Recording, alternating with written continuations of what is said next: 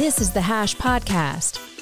Stay informed with the latest on Bitcoin, ETH, the metaverse, Web3, and more with stories that matter to the crypto world.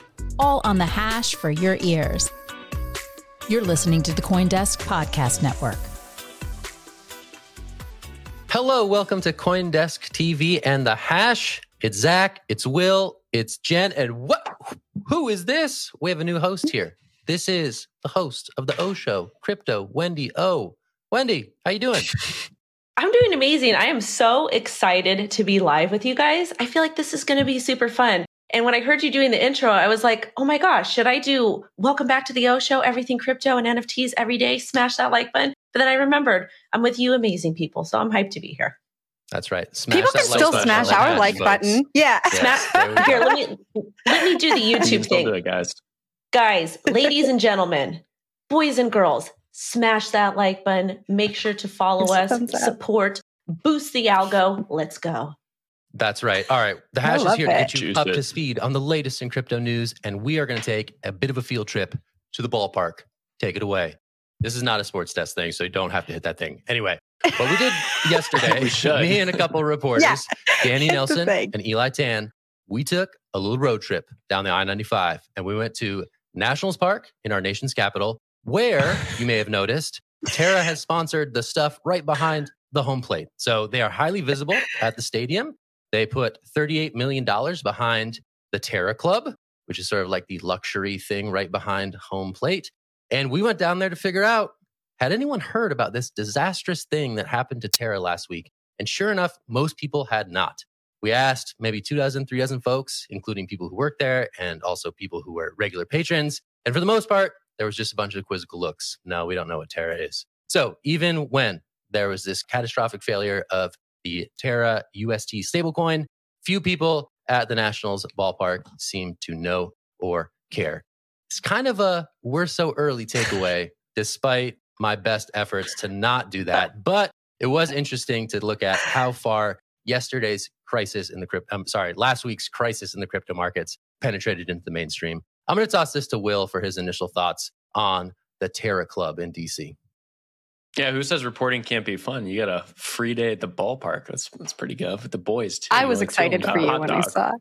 Yeah, I was super excited. It was good. No complaints here. We filed it from I-95. We published it in Delaware on the road, and the story is there for all to see. It's a good story too. And I think I like the historical stuff in there. You're talking about Enron. There's something like something that had like the same experience 20 years ago. They had a bunch of money. They threw it at ballpark. Before I knew it, that company went bankrupt, but the stickers, logos, still all over the ballpark and still find them to this day in some cases. Same thing with Terra. Seems like that's going to be there for a while because from the story it said that they paid up front for all these advertisements. So it's done. It's a cash deal, right? So unless the ballpark comes back and says like, we want to get rid of this contract because we don't want to be associated with you, then it's probably going to stay there for a while. Maybe Terra can try to reclaim some of that money and give it to its long departed UST holders, but I don't know if that's going to happen. Seems like it's stitched into the seats, right? Like it's in the seats. It's in the leather. You're not going to get that out easily. Jen can give it to you. Confirm. Before I get into my take, Zach, something else exciting happened yesterday, I heard. And I think it was your birthday. Oh, wow. Yeah. Happy birthday, Zach. Yeah, yesterday was my birthday. Yeah. Happy birthday, Zach. Happy birthday. Thanks, guys. This is your How'd you know about birthday excitement. I'm an even older Control millennial told now. Anyway, thanks, Control. Back to you, Jen. Well, when I was reading the story, Zach, I was excited that you got to go to the baseball game. I was excited that you were asking all of the questions that were outlined in the article because I wanted to know the answer. Do people at the baseball game actually know about these companies that are emblazoned everywhere? Their names are sewn into the seats, especially when it's a crypto company. And it brought me back to a take I had on the show, I think like 6 months ago, when I brought up trust, right? All of these crypto companies are doing these big splashy advertisements, and it goes back to trust. If I'm someone who's thinking about getting into crypto, or I maybe heard about something from a friend or something on TikTok, and I Google that and I see, oh, wow, Major League Baseball, they endorse this brand. It's alongside brands like Coca-Cola and McDonald's. I can trust this brand. I think what's happened to Terra will have a negative effect when it comes to the trust for other brands who are advertising in this way. So we have FTX, we have Crypto.com. I think once people start to learn about what's happened with the Luna implosion, it's going to maybe companies that have this at the top of their marketing strategy are going to have to rethink how they approach these big partnerships. But Wendy, I don't know if you have any thoughts on Terra still being sewn into the seats in the baseball stadiums. Yeah, I do. Thank you so much. I have a couple thoughts. But first, what did you eat? What was your favorite food item at the game? That's important. A really good bratwurst toward the end of the experience, but I will share that in the Terra Club, they have all sorts of dining options. There was an oyster bar. There was little like crab claws, shrimp cocktail. Sounds they had the whole gamut. It was a very luxury experience down behind the dish. Back to you. Awesome. All right. So there's a couple key pieces here. We're talking about a coin. Terra Luna is a coin. So that is kind of separates it because we're talking about FTX US or FTX sponsorships or Crypto.com sponsoring the Staples Center. We're talking about an actual product versus an actual coin. So yes, there is going to be negative repercussions from this, but realistically, I feel like going out and buying Terra Luna might be a lot more complicated than actually using a crypto exchange or a crypto product. So I feel like there's a difference there, which is good. However, because of this, there is going to be negative backlash. There's going to be, people might not understand the difference between a crypto exchange and a crypto coin. And they might just see all the headlines because let's face it, this is going viral right now. So overall, this could negatively impact crypto as a whole. But at the same time, I still do like to see representation from top crypto products like exchanges that are sponsoring these types of big events. I think it'll help for adoption. I think that's a great point, making that distinction. And, Terra is not the only coin itself to be emblazoned on a Major League Baseball stadium, right? Here in New York City, we have Tezos on the center field scoreboard of the Mets, right? So it's interesting that I think some of these big mainstream partners are getting a bit more creative in terms of some of the crypto sponsorships that they're taking. But I think Wendy's absolutely right. The distinction between, companies, be it FTX or be it Crypto.com versus protocols, it's a bit apples and oranges that distinction may be being lost on most mainstream consumers. But Jen, I'll toss it to you. I think I disagree with you guys. I think if we look at a baseball game where a lot of people don't know about crypto, and that's what the article said, I don't think they're going to make the differentiation between an exchange and a coin. I think it just looks bad for crypto when we're talking about that particular audience. But I know we have to move on. I will say, like a little bit of a takeaway for me is that if I had $38 million to spend on advertising, maybe I wouldn't spend it at a ballpark, right? Just the level of awareness for what this thing wasn't great. It didn't seem like that $38 million actually worked, right? We didn't talk to someone who had been working in this club and said, oh yeah, I bought Luna like when it was trading for 115. Thankfully, we didn't run into that story, but I think there is a world in which one could expect to have run into that story. That's just not a story that we encountered upon visiting the ballpark. And that's all I got. I think we're changing gears. Wendy, please, last thoughts, and then we'll switch stories. Really, really quick. I just when I think about a crypto coin sponsoring like an event, something like that, a big event like baseball, how many times do we see logos for things? Do we actively Google search and figure out what this stuff is? So that's my only takeaway. Like, yes, it does look bad for crypto as a whole, but realistically, how many people at a baseball game are there Googling what Luna is or Terra Luna is? I don't know. Baseball games can be pretty long and boring, so I'd probably be on my phone the entire time. Known baseball hater Will Foxley. To Goldman and Barclays investing in Alan Howard's crypto trading platform. Alan Howard is a British billionaire, well known in the TradFi and hedge fund world, being pretty successful, and he is booting up his own crypto trading platform. The headline here really is that TradFi and crypto are merging together, and we have Goldman and Barclays behind it. Barclays has long been in the crypto game, but it's been very select about who it uses. It used to bank Coinbase. I think that fell apart a few years ago, though. So definitely interesting to see them back in the headline here. Goldman, of course, has also forayed into crypto in a few different ways, maybe with some Bitcoin loans and some trading desk activity. But for the most part, they've also stayed somewhat away. They've also had some like CBDCs/enterprise blockchain stuff out there as well. So interesting to see these two legendary big infrastructure bankers in the play here investing into this company. Wendy, I'm going to throw it up to you for your take on it, story. I actually love this. And when I hear stories like this, long term, I'm very, very bullish on the entire industry because if we're seeing TradFi get involved with crypto, it's telling us that there's excitement. It's telling us that there's interest. So little stories like this, I think, are mini victories for the entire crypto industry as a whole. So as somebody who actively trades and somebody who's actively investing, I think is a good thing. I think it's a positive thing. And I feel like after the whole debacle of last week is kind of sorted, I think that this will be good long-term for the entire industry. What if these markets are just the great reset for Wall Street to ape into crypto when they missed it during the last bull run? Think about that. I mean, I think there is stuff going on behind the scenes where these traditional finance firms are saying, okay, this stuff isn't going anywhere. We better get our ducks in a row for that next run. I think this sort of, not to be the hopium guy, right? Not to be like, oh, it's all bullish. Too late. Like these are sort of the clues. These are the clues. This is like some little clues that show that Wall Street firms are still trying to get a piece of this action. And the fact that we're seeing additional investment by Goldman to get into the crypto trading space, super notable to me. This is the thing. We've seen TradFi involved in crypto behind the scenes. Like I bet if there was very, very large internal audits done and you looked at everything, exactly where all their money was going, you would see that a lot of them are participating in crypto, but it's done under different names or different entities. So that's just a thought in my head. I don't have that proof to back it up, but I just feel like why all of a sudden we're hearing this entity coming and this entity coming. They've had their eye on it for a while. So when are we going to get a Goldman Barclays curve pool? That's the question.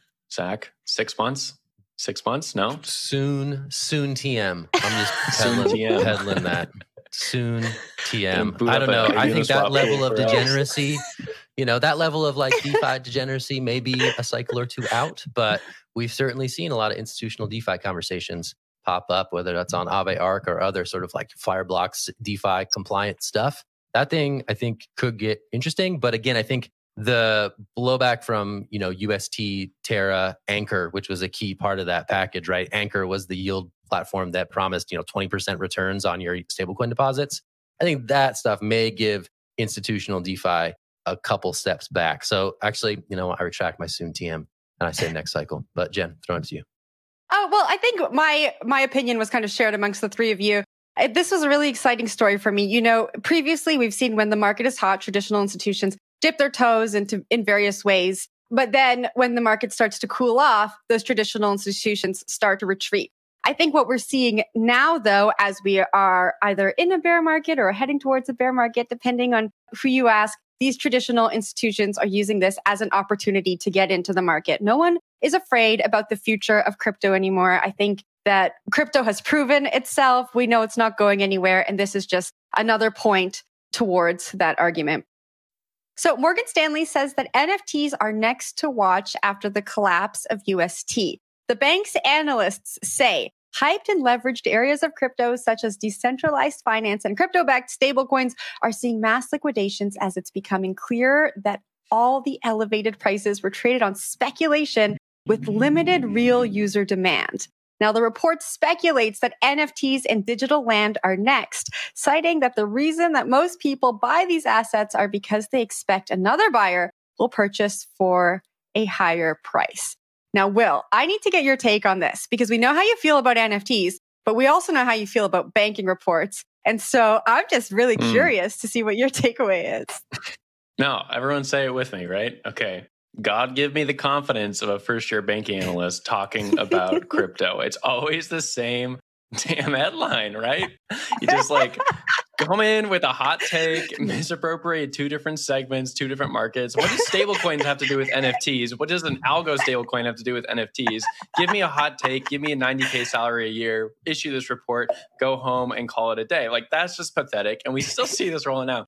Every 3 weeks, we have a new one of these. And I don't, what's it going to take for this to stop? We need a total washout in the banking industry to stop for the bad crypto takes. It's not the crypto market that needs to be corrected. It's this banking industry that needs to be corrected. This has got to stop. We got to stop talking about these headlines, or they just need to stop writing the reports because I can't do it anymore, Jen. I can't do it. I talk about it just for this take. I always throw it to you just for this. Every time I see it, and I'm like, yep, I'm doing it. That was the best one we've ever seen him do. It was so good. All right, I'll back him up. Yeah, I mean, the details matter here, right? UST and Luna collapsed for a very specific reason. And I think extrapolating that into another market segment entirely, the NFTs here, doesn't seem to fit, right? Whether NFTs I think I will give them this. NFTs are built on speculation and are built on the idea that someone will come along and probably buy them for a greater value after you buy it, right? Whether that's at mint or on secondary markets. That's fine. But the details that led to the demise of UST and Luna are so far removed from the details of the NFT market that this one, to Will's point, seems especially unfounded. But so it goes. These will continue to promulgate themselves across the web. And hopefully we'll have another great rendition of Will's rant about them sometime soon. I love that. But Jen, I love the rants. Take it. Yeah, no, I just wanted to say, the report says most people buy NFTs in metaverse land because they think someone else will buy it at a higher price. Did this Morgan Stanley, analyst go and ask anyone who's purchased an NFT why they bought that NFT? Like, I want to know that. I just want to know. Yes, yeah. I want to know the answer to that question. What's your take? Wendy, what do you got? So this is the thing. We're talking, obviously NFTs are part of crypto as a whole, but I feel like a lot of people still don't understand them. When I think of NFTs, I think of ownership of a specific piece of artwork or authentication or freedom for an artist, a creator, whatever it may be. So when I am buying an NFT, I am either buying it, I have different parts of my portfolio set up. I'm buying it to support an artist, to support an initiative, or I'm buying it to flip. So I think it's important to differentiate that part when it comes to it. But talking about an NFT ownership and talking about a algo stablecoin, like Will said, is kind of silly because it's putting all this information together that's not really relevant because they're two completely separate entities in one group. So I think that these types of stories can be a little bit dangerous at the same time because people are going to read the headline and they're not going to do any more research just because they're just going to see JPEG, speculation, crash, incoming. Yes, there does need to be a market for somebody to purchase your NFT after you buy it if you do decide to sell it. But that goes the same for anything. It goes the same if you're an eBay seller or you're a Craigslist seller or you're selling whatever it is. You have to have a buyer. And this also goes for traditional art as well. There might not be a buyer for what you have, and that's okay. It's just part of the market. It is okay. That was well said. Yeah. Will, we got to give you the final word here, man. You came in so hot. You need to close it down. You need to land the plane. Take it, Will. Well, the thing is, Jen picks them just to piss me off. She sees these headlines and she always... Nothing wrong with that. Them. So it's not about this... It's not even about the news at this point. It isn't. It's about the banter. I see you, Jen. Jen. People love the banter. We got to give the people what they want. It's Wendy's debut story. The best story for last. Banter, it's banter down. Shut it down. Wendy's first story on the hash. Here it is. Oh my goodness. All right. This story is actually very, very exciting to me. So we had the president of El Salvador tweet this. And this was tweeted May 15th, 7:41 p.m. Tomorrow, 32 central banks and 12 financial authorities, 44 countries will meet in El Salvador to discuss financial inclusion, digital economy, banking the unbanked. This is key here. Banking the unbanked, the Bitcoin rollout and its benefits in our country. And then he goes on to list all of these different banks. So I understand, well, first off, there's a lot of different things to dissect here. Yes, we're talking about utilizing a true decentralized entity, Bitcoin, and merging it over with traditional finance. But when we look at El Salvador and what they've done, I think it's actually incredible. We have this country that's kind of been portrayed in a negative light in some instances. And we have a president that understands, that is seeing what's going on. He's younger, he's with it, he sees what's happening in the world. And I really do believe he's doing the best he can to help his people and to also put Latin America on set. It's very, very important. And I feel the fact that we're seeing all these other countries that want to talk to him, want to hear what he has to say, and then make their own conclusion. I think that that's fantastic. And I think that this is how adoption happens. Yes, I understand that some people are not super excited with what he's doing in regards to Bitcoin. But at the same time, if he doesn't stand up and if he doesn't try to do something different, then we're just going to continue to be in this vicious cycle of money printing, which is that good for anybody? The bankers. Who would like to take over? The bankers. Good for them. I can take over here really quickly. Did you read off the list of countries, all 44? I covered them a little bit in my show earlier, but I didn't read them off. But what's interesting about the list is not a lot of them are close at all to El Salvador. They're outside countries. And he's saying Paraguay, Ghana, Uganda, Gambia, Jordan, Pakistan, Rwanda, Egypt, Nigeria. It's, it's a very, very big list.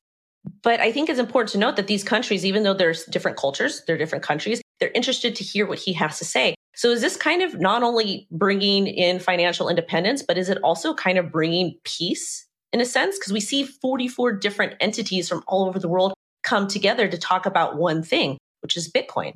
Yeah, I'd be interested to see like a cross list of which countries on this list have central banks and which ones don't. I think a lot of these are dollarized or they're using someone else's currency like the yen or the euro. They're often exposed to different monetary policies from different countries and they can't reap the benefits of having their own monetary policy. And even if they do have their own system of money, it's often like inflated away or very weak compared to other currencies. And so I think that's why this list is there, right? The other week, we saw Bukele also go to Turkey and Mexico. And a lot of people were like hyping that up, being like, oh, Bitcoin's going to adopt Bitcoin. Well, that wasn't true. Mexico has a very, very strong central bank with a very strong currency right now. Turkey does not have a very strong currency right now, but it does have a central bank that is very political and uses its monetary policy basically as a weapon to control the regime. Neither of those countries is going to accept Bitcoin for quite a while because it's not in their political interest. But these countries might have a political interest in doing it because they are exposed to the political outcomes of other countries. And it's almost like a foreign policy tool to be able to move your country to a currency that does not have all this meddling with it. I was talking about this morning in Twitter Spaces. I think it's years away before we see next one. Maybe another small Latin American country like Panama or Honduras or something like that moves into the scene. But out of these ones, I wouldn't expect any country to move forward. But the fact that they're interested and they flew to El Salvador just to even have a discussion about it tells you that we're moving into the next chapter, right? We're flipping the page from the early chapters of Bitcoin into the next ones. Zach, I'll give it to you. I was just going to say, and sorry, Jen had her hand up first. No, I was just going to say this list, the list is kind of like the opposite of the G20, right? These are kind of the scrappy underdogs of the global economy. And to think about the political ramifications of like some sort of, organization here that gets on the same page as it relates to financial opportunities that aren't otherwise available to them that are made accessible by way of, Bitcoinization in these respective economies. That's really interesting to game out. I don't think that this is going to be something that happens overnight. Obviously, coordinating all these stakeholders will take time and people have different interests. But again, if there was we got to think of some name for this group of countries because it is interesting to see this list and to see them beginning to reckon with ways that they can make a better financial situation for their populations. But Jen, I'm sorry, I'm throwing it to you. No, don't be sorry. I mean, I had a lot of the same opinions you did, Zach, and Will. I drew some of the same conclusions about the list of countries. I think it will be really interesting to see how the US watches this meeting and interprets what comes out of this meeting. So we know that the United States regulators introduced a bill to mitigate the risks associated with El Salvador's Bitcoin law a few months ago. I can guarantee you that they're watching all of these countries come together in El Salvador and are thinking, what are they up to and how do we meddle in this, for lack of better terms? So it will be interesting to see what comes out from a US perspective as they put together so many committees and so many groups to watch what's happening in countries that they do not have really any power over. So that's my take. I wonder what they're up to. Wendy? I just want to say I love the fact that you said they're putting together so many different committees.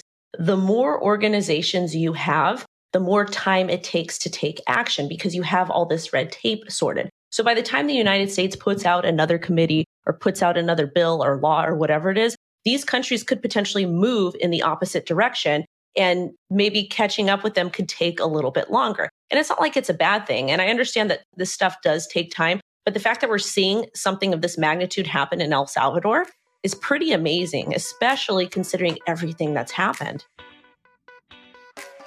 You've been listening to The Hash on the CoinDesk Podcast Network. We would like to hear from you, so if you have any questions or comments, please reach out to us at podcasts@coindesk.com, subject line, The Hash, or leave us a review on your favorite podcast player. Thanks for listening.